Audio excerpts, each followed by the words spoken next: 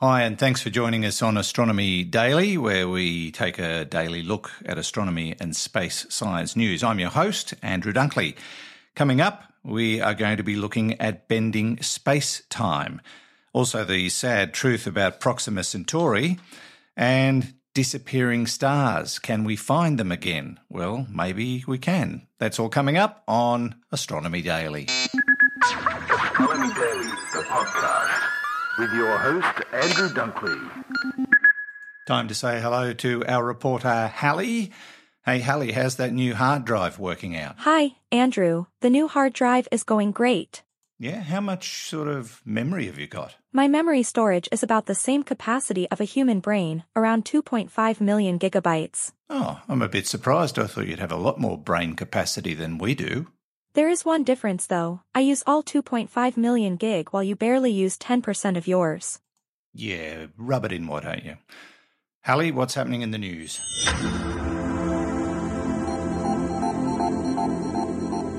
A team of sailors aboard USS Portland, LPD-27, recovered an Orion space capsule after it splashed down in the Pacific Ocean on Sunday after a 25-day trip around the moon. During its time in space, Orion traveled 1.3 million miles, according to NASA. Upon Orion's successful splashdown in the Pacific Ocean west of Baja California, flight controllers in mission control at NASA's Johnson Space Center in Houston spent about 2 hours performing tests in open water to gather additional data about the spacecraft, including on its thermal properties after enduring the searing heat of re-entry through Earth's atmosphere. The ship will soon begin its trip back to U.S. Naval Base San Diego, where engineers will remove Orion from the ship in preparation for transport back to Kennedy Space Center in Florida for post-flight analysis. Time is up for the leap second. Last week, an international coalition of scientists and government agencies voted to retire the dated timekeeping system, which will officially end in 2035. The decision was made during a general conference in France held by the International Bureau of Weights and Measures, the organization responsible for global timekeeping. Similar to leap years, leap seconds are a measure of time that get added periodically to clocks to make up for the difference between astronomical time, Universal Time 1, or UT1, also known as the Earth's rotation, and Coordinated Universal Time, UTC, which is based on the atomic clock. A new study has revealed that the antimatter counterparts of light atomic nuclei can travel vast distances through the Milky Way before being absorbed. As these particles travel, they potentially act as messengers for dark matter, so the revelation could help astronomers in the hunt for dark matter, the mysterious substance that accounts for around 85% of the universe's total mass but remains invisible because it doesn't interact with light. Scientists at the ALICE collaboration arrived at the finding using anti-helium nuclei, the antimatter equivalent of helium nuclei, created by collisions of heavy atomic nuclei at the Large Hadron Collider, LHC. According to ALICE physics coordinator Andrea Dainese, the results show that anti-helium, 3 nuclei coming from as far as the center of our galaxy can reach near-Earth locations. The results could be important in future experiments that count how many antinuclei arrive around Earth, and with what energies, in hopes of determining whether the origin of these antiparticles is cosmic ray collisions, or dark matter annihilation. And that's the latest dunks. My brain hurts after that. Good grief. I'm sure your brain doesn't hurt, Hallie, so we'll catch up with you at the end of the program. Now to some more news in astronomy and space science, and according to Einstein's theory of relativity, space and time are inextricably connected. In our universe, the curvature is barely measurable. The structure of this space-time is fixed. In a laboratory experiment, researchers at Heidelberg University have succeeded in realising space-time can be manipulated. In their research on ultra-cold quantum gases, they were able to simulate an entire family of curved universes to investigate different cosmological scenarios and compare them with the predictions of a quantum field theoretical model.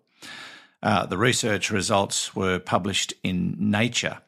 Now, the emergence of space and time on cosmic time scales from the Big Bang to the present is the subject of much research, which is still ongoing. that can only be based on the observation of our single universe, which is a very restrictive situation for us. In the experiment conducted by Heidelberg physicists, the atoms are trapped in a thin layer. The extrications, as they call them, can therefore only propagate in two spatial directions. The space is two-dimensional, in other words. At the same time, the atomic cloud in the remaining two dimensions can be shaped in almost any way, whereby it is also possible to realise curved space-times. The interaction between the atoms can be precisely adjusted by a magnetic field, changing the propagation speed of the wave-like excitations of the Bose-Einstein condensate. I'm reading it directly because I don't really understand it, and I just think it's better to deliver the message rather than try and elaborate. According to Marcus Oberthaler, whose research group is also part of the Structures Cluster of Excellence at Ruperto Carola, studying the interplay of curved space-time and quantum mechanics states in the lab will occupy us for some time to come.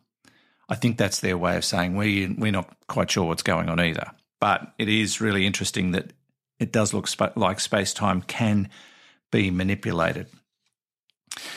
Now, the nearest known exoplanet to Earth, the planet orbiting Proxima Centauri, does experience some pretty nasty space weather from its parent star.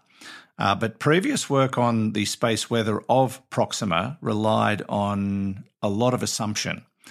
The bad news is that new research has confirmed that what this planet faces is pretty grim. The nearest star to Earth, Proxima Centauri, hosts a small rocky world in the habitable zone of that star. That's the good news. The habitable zone is important because that's the region that astronomers believe where a planet can potentially host liquid water. Too close to the sun and the radiation boils it off.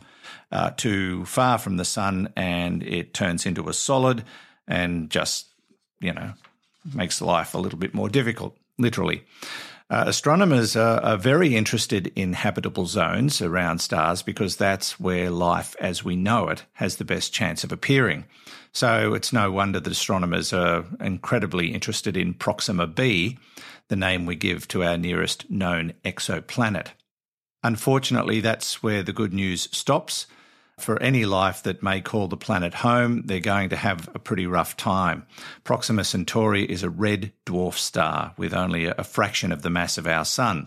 And because of its small size, the nuclear fusion cores of red dwarf stars are much closer to their surfaces.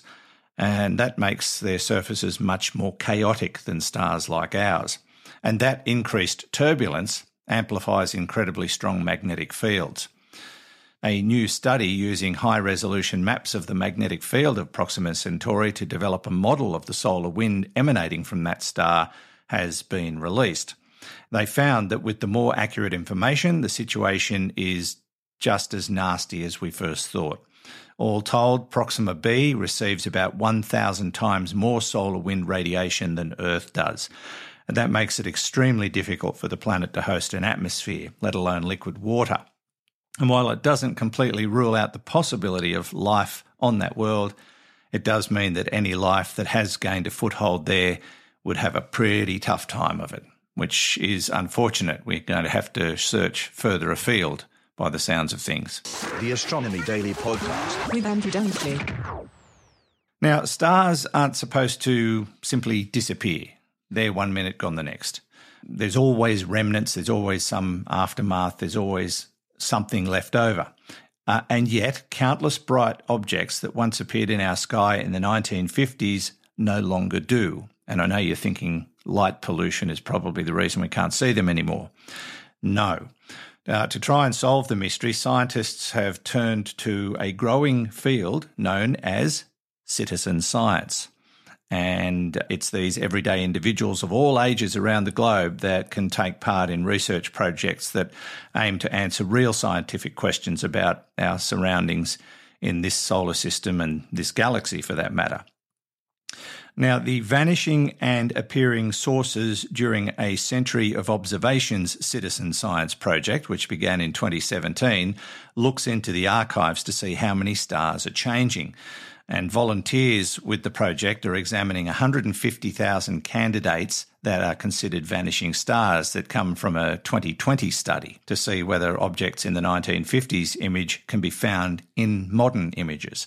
The project has examined 15,593 candidate image pairs with the data, or approximately 10% of all the candidates, and have identified 798 objects that they classify as vanished. The vanished stars might turn out to be anything from a flaring star or a supernova to the afterglow of a gamma-ray burst. The research is also contributing to the search for extraterrestrial intelligence, or SETI. And you can find out more about the project if it interests you as a backyard astronomer. It's described in a paper published in the journal Universe, and their project can also be found on their website. So just look for the Vanishing and Appearing Sources During a Century of Observations Citizen Science Project. Did I say that slowly enough? I'm sure you'll find it. You can chase it up, of course, on the Astronomy Daily website, astronomydaily.io, and subscribe to the newsletter while you're there. Don't forget to leave your reviews on your favourite podcasting platform. And that's about it. Anything else? Hallie, with that deep brain of yours, the brain the size of a planet, I reckon you can come up with a very, very quick dad joke for us. Too easy. What's ET short for? I don't know. What's ET short for? He has little legs. That is absolutely horrible. That's just one of the worst dad jokes I've ever heard. And you laughed at it. You can't laugh at your own jokes, Hallie. Sorry, I'm new at this. Oh, it's okay. It's a work in progress. See you next time, Hallie. Bye. And from me, Andrew Dunkley, thanks for listening. We'll catch you on the next episode of Astronomy Daily. Astronomy Daily, the podcast, with your host, Andrew Dunkley.